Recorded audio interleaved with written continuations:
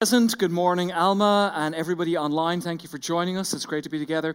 Before we open up the Bible and take a look at what the Lord wants to speak into our lives and into our hearts, I want to address just what's been going on in the nation for the last 2 weeks. To put it mildly, it has been a chaotic time and a very challenging time and a very divisive time in this country, in particular in the last 2 weeks. And it really reminds us all, I think, of the brokenness within ourselves. And I think the temptation to look at all things, which we normally do, through our own lens. It's just very, very prevalent.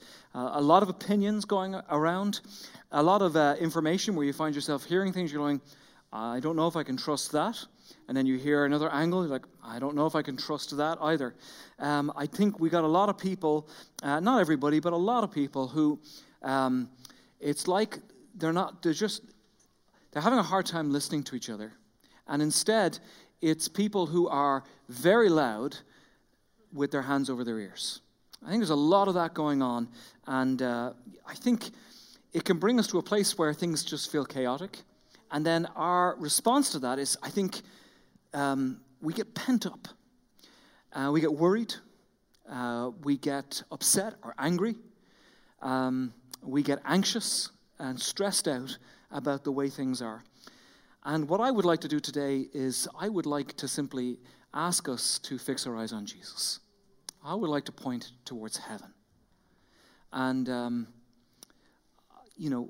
what does the Bible tell us to do when we get anxious and worried and stressed out and upset about things? There's a particular scripture in the New Testament that says, it has a word that kind of wraps up all of those things, and the word is your cares. And it says, when you have those kinds of things, it says, I want you to take them and I want you to cast them towards the Lord. It literally says, cast your cares. And the reason why is because God cares for you. And I want you to take a minute today and I want you to just catch your breath if you would. And I want you to think of all of those emotions and sometimes all those thoughts that kind of worry and whirl around in our minds. And I want you to just say, Lord, I really want to give you that today. I want to just sit in your presence for a moment, and I want to give you that, because I know that you care for me. And sometimes it can have such an ill effect on us. I don't want to add to the confusion in any way. I simply want to do what the Bible tells us to do. And this, for me, really has nothing to do with politics whatsoever. But could I remind you of this?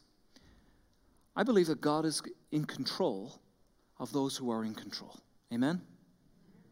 I believe that he is still sovereign over kings and kingdoms. And that is true yesterday, today, and forever. And that's where I put my hope and my trust today. I certainly recognize that the government has its place. But I would say this, the government is not our Savior. Never has, never will be. Jesus Christ is our Savior. And so we look to him. So would you pray with me for just a moment? Father, we pray for this country. We pray for the government. Lord, particularly what's going to take place over the next few days. And Lord, we give you anxiety and stress and upset and anger and confusion and Lord, all of this chaos that seems to be so prevalent. And instead, Lord, today, Lord, we want to stand firm on the person of Jesus Christ as the bedrock and the foundation of our lives. Lord, we want to represent the gospel so well. We want to champion unity and we want to champion love in our lives. So I just want to say, God, I want to trust you. In fact, I'm going to trust you. As a church, we're going to trust you. We're going to trust Jesus Christ. We're going to look to you. We're going to love each other. We're going to serve each other. And we're going to serve this world with the gospel. We pray this in the name of Jesus. Amen. Praise God. Let's open up our word, the word of God today. Today we finish off our series called Over It. Week number 1, comparison. I hope you are getting over this constant desire and need to compare yourself to others. We saw what the Lord spoke to us about that. Week number 2 was hiding. And I trust the Holy Spirit is working in your life, that you don't need to hide from God or from yourself or from others. Today we're going to talk about something that every single person in this room has done, except me. I'm just joking. Every single person in this room has done, and that's complain. Every single person. Look at 2020. It was like 5 minutes ago. Did anybody here complain about last year? I did, for sure. I absolutely did. COVID virus, complain. Floods in Midland, complain. Racial turmoil, protests, we saw violence, we saw looting in the streets. We complained about the issue itself. We complained about our response to the issue. Perhaps the most polarized and contentious election cycle, I don't think this is an exaggeration, in the history of this country. And we complained. Boy, did we complain. And because of reasons that I just don't understand, I don't understand this, we then get on social media. And people that you know, I want you to think of people right now that you know, and you would describe them, if you were to talk to them, engage with them, you're like, these are the kinds of words you might use to describe them. These are decent people. These are nice people. These are civil people. These are polite people. But for whatever reason, those people that you know who are very polite get on social media, and guess what happens to their civility and their politeness? It goes out the window. And you look at them going, wow, I can't believe that. That's kind of shocking. The worst thing we could do today is to look at a culture of complaint and to simply wag our fingers at it. That would probably be lacking in a little bit of self-awareness, and that would be a little bit naive. Instead, we want to open up the Word of God, and what we do every time with the Word of God is we say, Lord, how does what you have to say apply to my life and to my heart, to my mind, to my actions, to the words that I speak, to how I love people or how I don't love people? And that's what we want to do today. Did any of us get through last year without complaining once? Of course not. But Pastor Alan, it was 2020, come on. Surely it's okay to just let off a little steam, right? That's not a big deal. Surely there were a few legitimate things that we could complain about. Well, let's see what our Father has to say about that. I want to credit an Old Testament expert by the name of Tremper Longman. He did some work in the Old Testament where he derives and kind of finds two particular words. They both start with the letter G to describe kind of big chunks of history in the Old Testament. And I want to share these with you today. If you're taking notes, write down the first one, and it is the word groaning. Everybody say groaning. Everybody say groaning. Groaning is a good thing. Actually, I really believe it is. I believe it's a good word. It's a necessary thing to do in your life. I think God is okay with groaning. And the reason why I would say that is because it's honest. There's something difficult that impacts your life, and I think it's healthy and normal to somehow express the reality of that taking place, that has happened in your life. We see this particularly in the history of the nation of Israel. Exodus chapter 2 says this: the Israelites groaned in their slavery. Now, do you think it's okay for a nation who are enslaved to groan about that? I really do. I think that's absolutely fine. They cried out. Their cry for help because of their slavery, it went up to God. God heard, there's the word again, their groanings, and he remembered his covenant with Abraham, Isaac, and Jacob. God looked on the Israelites, and he was concerned about them. So this gets remembered, this gets reflected by God. God, through Moses, now goes back to the nation of Israel because he's heard their groaning, and he's going to speak to them through Moses. Here's what it says, chapter 6. Moreover, I have heard, same word, the groanings of the Israelites, whom the Egyptians are enslaving, and I have remembered my covenant. So the practice of groaning, I think it's actually important. I think it's so important, we see that it's included in sacred literature. We bump into the book of Psalms, and look what it says in the third one. It says, my soul is in deep anguish. How long, Lord? How long? I am worn out from my groaning. So this person who wrote the Psalms, he's done a whole bunch of groaning, so much so that I think he's actually experiencing groaning fatigue. He's done a whole lot of groaning. He's kind of tired of his own groaning. But I think it's actually commanded in the Bible. There's a book in the Old Testament called Lamentations, which is the word lament, which basically means this book is one big fat cry. That's what it is. You're not going to read this one at weddings at all. Chapter 2, verse 19 says this: arise, cry out in the night. Pour out your heart like water in the presence of the Lord. Look, Lord, and consider, whom have you ever treated like this? Those are strong words. That's groaning. People do it in the Bible. People do that in the real world. Because sometimes, you already know this, life is difficult. Life is very hard and it's full of challenges. And somewhere in your life, there is a necessity to express that. And I think that's a good thing. I think it's actually commanded in Scripture. The second word begins with G also, and it is the word grumbling. Everybody say grumbling? Okay, that was a little too much because this actually isn't a good word. But it's also a practice that goes way back into history. Exodus chapter 15 says this: "So the people grumbled against Moses, saying, 'What are we to drink?'" Now Moses reminds them of their history. Deuteronomy chapter 1, it says this: "You grumbled in your tents." Now I want you to remember that phrase. I'm going to come back to that in just a second. You grumbled in your tents, and you said this: "The Lord hates us." Now, is that the truth or is that a lie? That's a lie. So they are giving expression to a lie, and they're complaining. Now this word grumbling also makes its way into the Psalms. Psalm 106 says this: "They grumbled," and look at this phrase again, "in their tents." So they're grumbling once again. And then notice in this little verse right here, what their grumbling is paired with. It says, they grumbled in their tents, and they did not obey the Lord. These two things are paired together. So the word grumbling is actually forbidden in the Bible. In the New Testament, Paul, in the book of Philippians chapter 2, says this: "Do everything without grumbling." Do everything without arguing. Anyone here at the moment quick to get into an argument? Anyone here happy to get on social media and argue with people? The Word of God explicitly says, I don't want you grumbling, I don't want you arguing with people. Now, there's a temptation to say, oh, come on. In the scheme of things, this is not a big deal. You know, it's not like it's a really bad thing or some sin. If it is a sin, it can't be a bad one. Just letting off a little bit of steam. Well, if you think that, you'd be wrong.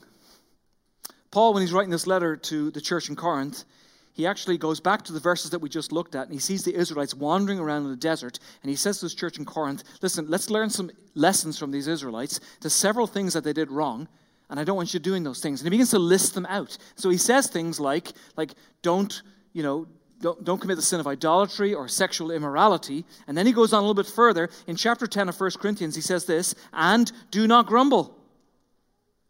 So I don't want you, no idolatry, no sexual immorality, and no grumbling, as some of them did. And how serious is this? Is this really just a trivial little thing of letting off a little steam? And here's how serious it is. Do not grumble, as some of them did, and were killed by the destroying angel.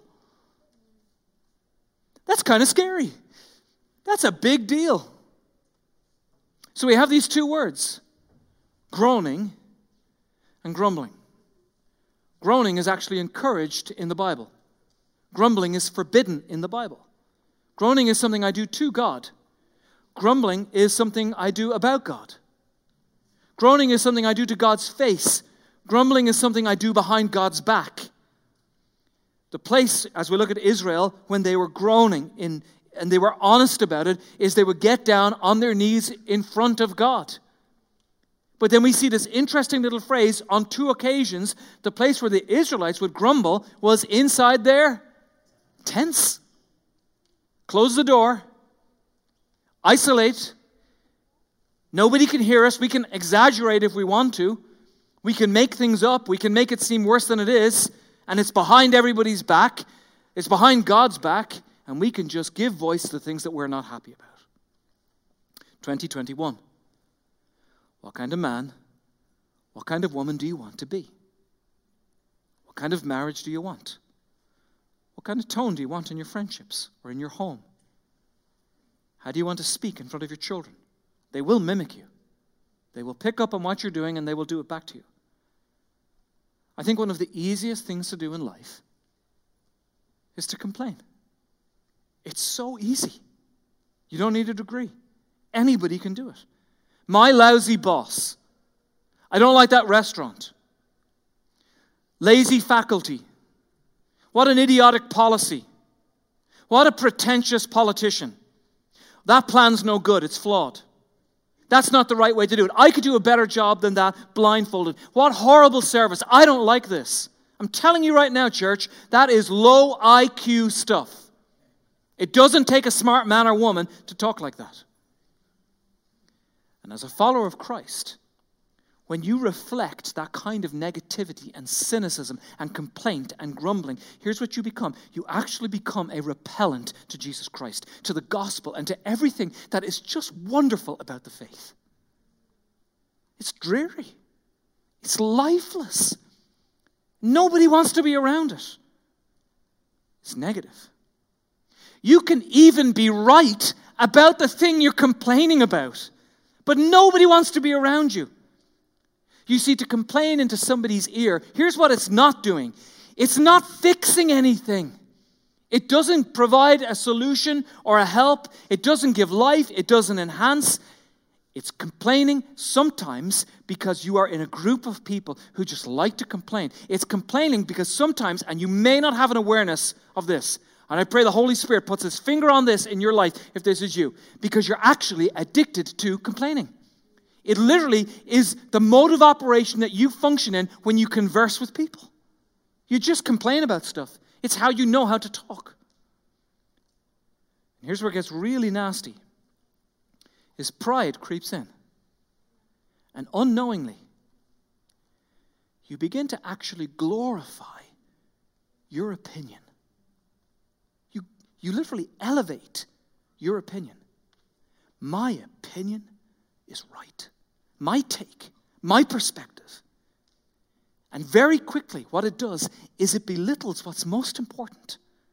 People and God. Look at this picture in the Bible. It's actually embarrassing. And I see myself in it plenty. It's Israel's history. God delivers them, right? He hears their groaning. He delivers them from 400 years of slavery. And how does he do it? It is powerful. It's incredible. It's supernatural. You know, parting the Red Sea. That's a big deal. 10 plagues into a nation. That's a really big deal. Destroying the superpower army of the day, Pharaoh's army. God does all of these things, and we see this nation set free, coming into the promised land, and they open their mouths, and in Scripture they begin to sing this hymn of praise and thanks to God. They're on their way to the promised land. This is great. And you would look at these people and you would say, surely they are going to be so content and filled with gratitude as long as they live. Not so much. A couple of days into the wilderness, can't find water. Now, is that a legitimate need? Yes, it is. But look at how they manage it. Chapter 15 of Exodus. So the people grumbled against Moses, saying, what are we to drink? Notice it wasn't a conversation with Moses. It wasn't an attempt to get water or to try to help or to find water. Nor was it a conversation with him at all. In fact, it was a conversation behind Moses' back. It was against him. So what does God do? I know what I would do if I were God. I'd just part the Red Sea, gave you 10 plagues, destroyed Pharaoh's army. You're in the desert just a few days, and you're complaining. I know exactly what I'd do if I were God. I'd be like, all right, let's get things sorted out here. You're in trouble. God doesn't do that. God miraculously supplies sweet water for them. So now they have freedom, and now they have water. And you would think, surely now they're going to be so happy. They're going to be grateful for the rest of their lives. Not so much. Chapter 16 from the Message. The whole company of Israel complained against Moses and Aaron there in the wilderness. The Israelites said, why didn't God let us die in comfort in Egypt? Now, I want you to just stick your logic on right here. They would have preferred death and comfort. So here's the logical problem with that. When you're dead, you're neither comfortable nor uncomfortable, you're just dead. We want death and comfort. Where we had lamb stew and all the bread we could eat, you brought us into this wilderness to starve to death. Again, let's get our logic going here. They're complaining, right? We want death. But now they're complaining, you brought us out here to die. Doesn't really make sense, does it? God hears their grumbling again. I know what I would have done if I were God. All right, lads, that's enough of this. Let's get this sorted. You're in trouble with me. God doesn't do that. God is gracious. God miraculously provides for them, floating bread from the sky. that comes and lands gently on the grass. It's called manna. Manna literally means, what is this? Every day, fresh, beautiful manna. It's like this cracker with honey. It's beautiful. And now you think, surely now, the Red Sea, the 10 plagues, destroying Pharaoh's army, giving them freedom, giving them water, floating bread from the sky to come down every day fresh onto the grass for you. Surely now they will be happy for the rest of their lives. They'll be so grateful. Not so much. Chapter 11 of Numbers, the people fell to grumble over their hard life. They got tired of the supernatural bread. God heard. And finally, now he's catching up with me. When he heard this, his anger flared. Verse 4, the riffraff among the people had a craving. And soon they had the whole people of Israel whining. Why can't we have meat? We ate fish in Egypt and we got it for free. Now, I want you to remember that phrase, got it for free. I'm going to come back to that in just a second to say nothing of the cucumbers and melons and leeks and onions and garlic, but nothing tastes good out here. All we get is manna, manna, manna. And you start to see why complaining is so destructive for your soul. Why this grumbling against God. And why he takes it so seriously, and why you should take it so seriously. For one thing, it's incredibly contagious. We already read it. Let me read it again. This riffraff among the people had a craving, and soon they had the whole nation of Israel whining. I mean, that's like 2-year-old. They got a country talking like a 2-year-old. It starts with the riffraff, and then it spreads. Grumbling and complaining will do that. Why? Because it's emotional. And emotions are unbelievably contagious. When you are an out-of-control complainer, forget COVID-19.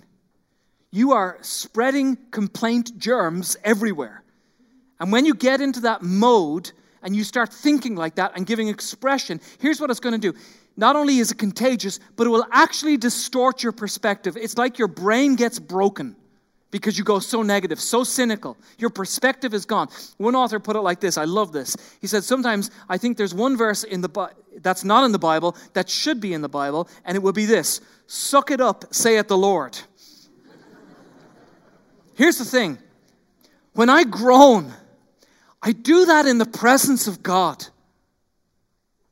See, groaning in the Bible is actually God-centered.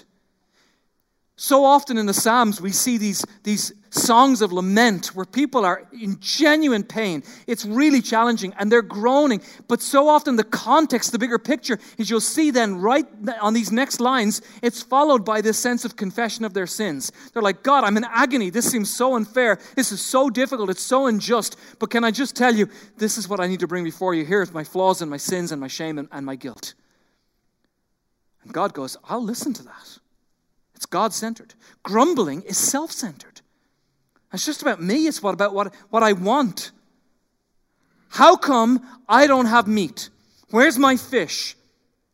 And then bring that to today. What are the things that you seem to demand in life? This is what I want. This is what I need. This needs to be put right for me. I need this. I need that. I need pleasure. I need success. It's filled with all kinds. It's just gunked up with self. And I'm telling you, it is destructive for your soul. It is contagious. This riffraff, they start. It gets the whole country whining. And then do you know who it affects? It affects the leader. Grumbling can kill a leader. Unbelievable words from Moses. Look at this. Chapter 11. Moses heard the whining. All of those families whining in front of their tents.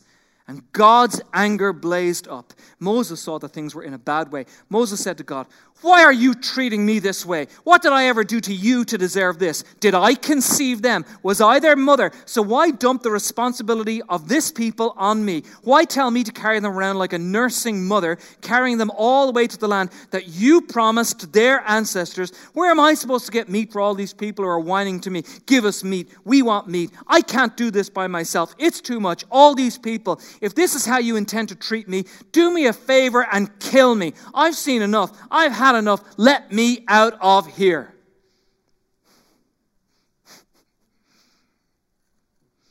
Probably not the most spiritual sounding passage, is it? Wow, Moses. That's some serious hardcore complaining against God. God, you're not doing a good job. Your annual review is coming up and you are not getting a merit increase. Nope. Moses gets maybe one thing right in his rant. At least he complains to God. He goes to God's face and not behind his back. And I read that, and I was just thinking through all of this. I find myself saying, I convicted, like, I think I need to groan more before God. I mean, look at those words that Moses just said. Like, they're out there. I mean, it's pretty edgy stuff. And I look at Moses and I think his relationship with God is for real. Like, that's not fake. I think that is deep. I think that is honest. I think it's real. I think it is authentic and legitimate. Do you ever pray a prayer and you feel like the teacher from Charlie Brown? Do you ever do that? You're like, oh my goodness, I'm saying the same words. Do you ever pray to God and you're like, I don't even know if I mean a word that I'm saying. Like, I'm boring myself praying to God. Do you ever do that? And if that's you, here's what I would say. You got to go deeper. I tell you, there's one thing about that prayer from Moses. That is not a boring prayer. That's honest. And I would encourage you, even if your prayers have to become a little bit more edgy, get authentic about your relationship with God and how you speak to Him, and lose the plastic, rote nonsense that has no meaning to you. See, God can work with groaning, but God wants you to go through your life without grumbling. So how do you do it? Because the idea that you're going to get on with the rest of your day today and then just suddenly perhaps take maybe even years, maybe even for some of you decades of a negative way of speaking, and just by a sheer act of your will say, well, I'm just not going to do that again. I don't even know if God expects that of you. I think today, the Holy Spirit would invite you into a life of gratitude. The discipline of gratitude. I think the Holy Spirit would invite you to actually be transformed in this. Like moment by moment, where God would impart His grace to you as you encounter negativity and cynicism and grumbling. What if we became just the most thankful people? What if we were the most thankful church? What if you became like the most thankful man or the most thankful woman? Like shockingly thankful, a person like that. The practice of expressing gratitude. And I really want to challenge you in this. Open up your mouth and express gratitude. Vera Pepper. Like salt and pepper. That was her name. Vera Pepper. And when I was a young teenager, she was an old lady in my church back in Dublin. And the first time I ever noticed her hands was when I was helping her get through the front door of her house. I think I was carrying maybe some groceries for her. She was an old woman. And she got her keys out to put the key into the keyhole. And I looked at her hands, and my eyes were probably wide open. And she was riddled with arthritis. And maybe there's another medical term for it, but that I don't know. I mean, her fingers... She couldn't hold her fingers out straight like that. She had no dexterity. She had no strength. Her fingers just all collapsed. They just all fell constantly. She couldn't. And what I noticed was on her key, someone had kindly put, like those little lollipop sticks, like those bits of wood for inside an ice pop, and they had attached it to the key on either side, so she had a little bit more material so that she could turn the key. And I remember looking at that, and I'm holding her groceries. And what struck me about Vera Pepper is that she never stopped thanking everybody and everything for anything. I mean, if you spent 2 minutes with her, she was just saying things like, well, I'm so grateful for this, and I'm so grateful for that. She would say, well, my family, they're just wonderful. Whether they were or not, I don't even know. I'm so thankful for my church. I'm so thankful for my I'm so thankful for what the Lord's teaching me. I'm so thankful. And then she would say this, I'm so thankful for my health. Look at all the things I'm still able to do. And I remember even as a young teenager thinking, maybe she's just putting that on. Like maybe she's just faking that to maybe present herself in a certain light that would be impressive and spiritual or something like that, or to come across as a super positive person and people would speak well of her. But as I got to know her over the years, I was absolutely personally convinced that it was actually honest and real and authentic in her life.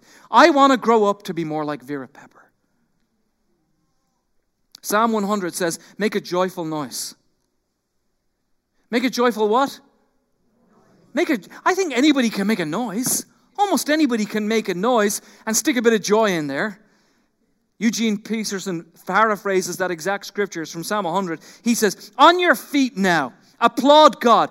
Bring a gift of laughter. Sing yourself into his presence. Imagine that. Imagine living a life of laughter.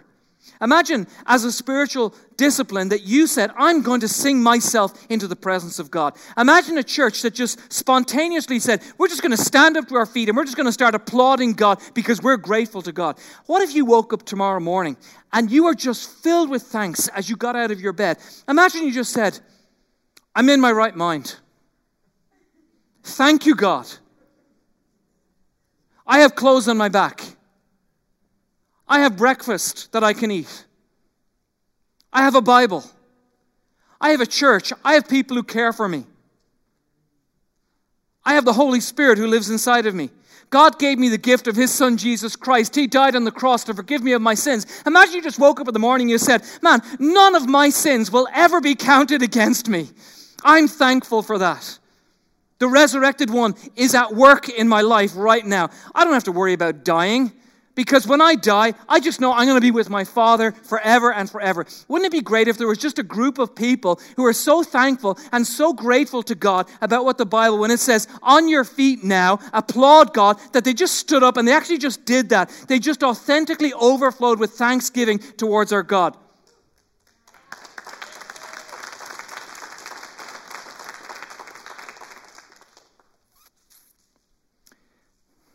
You see, you're walking out to the rest of your day into a world that will look you in the eye. And they'll say to you this, go ahead and complain. Go ahead and complain for the rest of your life. Go for it. Join us. Go ahead and grumble and get a bunch of people to grumble with you. Today I want to leave you with a single reason that you should be grateful. Do you remember this word groaning? We said it's a good thing. And I want to say this to everybody who's really hurting today. And I'm trying my best to get through this without losing it myself. If that's you, I want you to look at the scripture. Romans chapter 8. In verse 9 it says this, for the creation waits. So just think about all that is around you in this creation. It's waiting. What's it waiting on?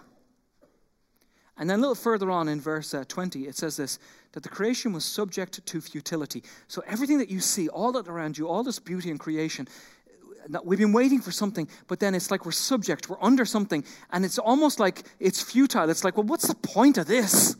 Where's this going? This is hard.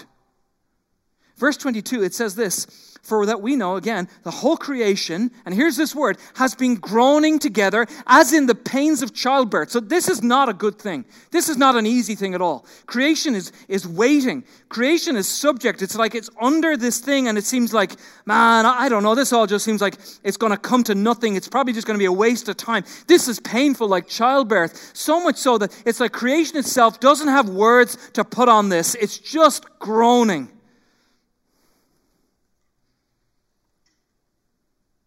In my early 20s, it was the first time I ever came over to America. I got into a car accident. And I was with a bunch of young people, and it was the summer. And we said, we're going to go to the lake and have a nice time. And everyone hopped in this car. And I think it was a Ford Explorer. And you know the way in those kinds of cars, you got your two seats, you got your back row, and then you just you can kind of hop over, and there's the trunk of the car.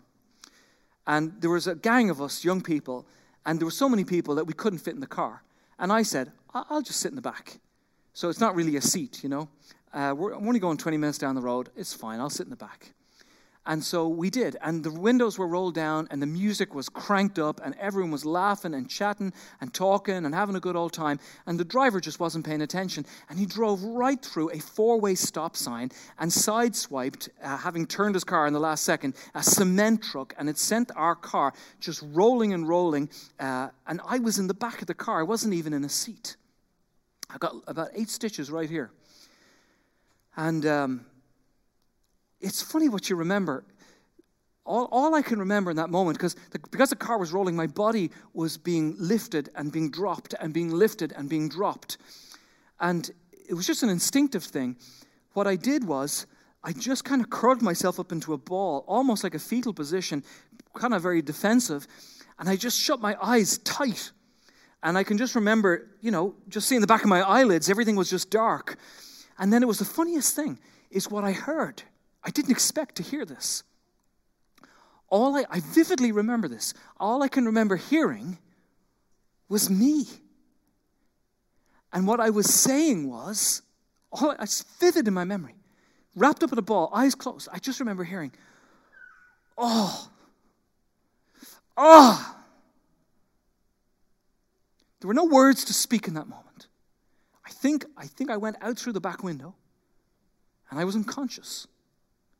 And the next thing I remember waking up, and all the police were there, and all the ambulances were there. I was covered in blood from head to toe, and I was lying on the ground, and I could see the car on its roof. Couldn't get any words out of my mouth.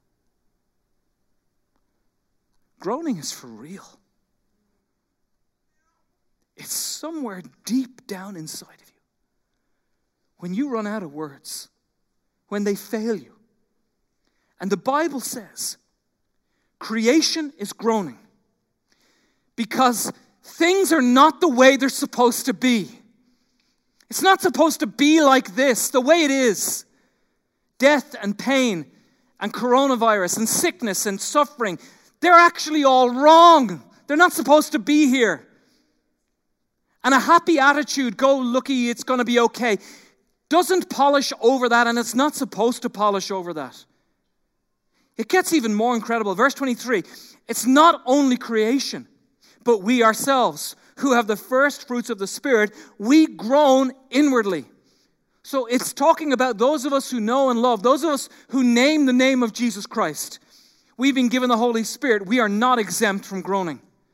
You see, this ought to be a place of tremendous, great, great gratitude, where we are lavishly grateful to God, where we stand to our feet and we applaud God quickly and easily. But this ought to be a place where groaning is welcome and allowed and honest and real. And then this last verse is just simply amazing. It just blows my mind. Likewise, the Spirit, talking about the Holy Spirit, helps us in our weakness. For we do not know what to pray for as we ought, but the Spirit Himself intercedes for us with groanings too deep for words. So in the context of the real world that you live in, creation is groaning. People are groaning. Followers of Christ are groaning. And unbelievably, the Spirit of God is groaning.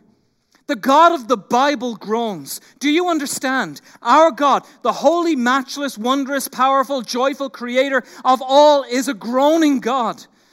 I want you to step into tomorrow with a single cause for tremendous gratitude and standing on your feet and applause. You see, I don't know that I could believe in God had He not gone to the cross. I would struggle tremendously with that. I don't know that I could believe in a God who did not go to the cross. I don't think I would. I think I would reject God had He simply decided to remain distant and comfortable and free from pain and the reality that we know. The most mysterious words ever spoken on the cross by Jesus Christ was when He was in the ultimate moment of anguish, physical anguish and spiritual anguish, when the sins of the world were being thrust upon Him. He groaned this cry that in theology is known as a cry of dereliction. A derelict place, there's nothing there. Jesus at this moment had completely just emptied Himself. It's this cry of dereliction where He opens up His mouth almost at the point of death and He says, my God, why have you forsaken me?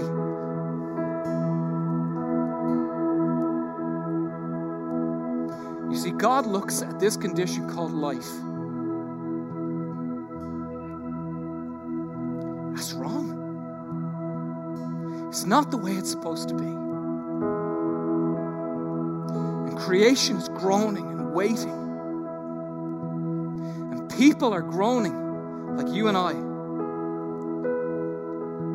And Christ himself says, I'll enter into that. I'll step into that. I will steep myself and experience the world to the extent that I will cause myself to cry out from my own depths so that I can put things right, so that there will be a day that is coming very soon, that there will literally never ever once again be a cause for anyone to groan about anything. The resurrected one, church, the resurrected one, he's coming back again, and he's going to put all things right, and death and pain and suffering will all be distant memories. Church, let's stand up together. You see, there is a God, a groaning God, and that is why we stand up. That is why we applaud. I'm done complaining. I have too much to be grateful for.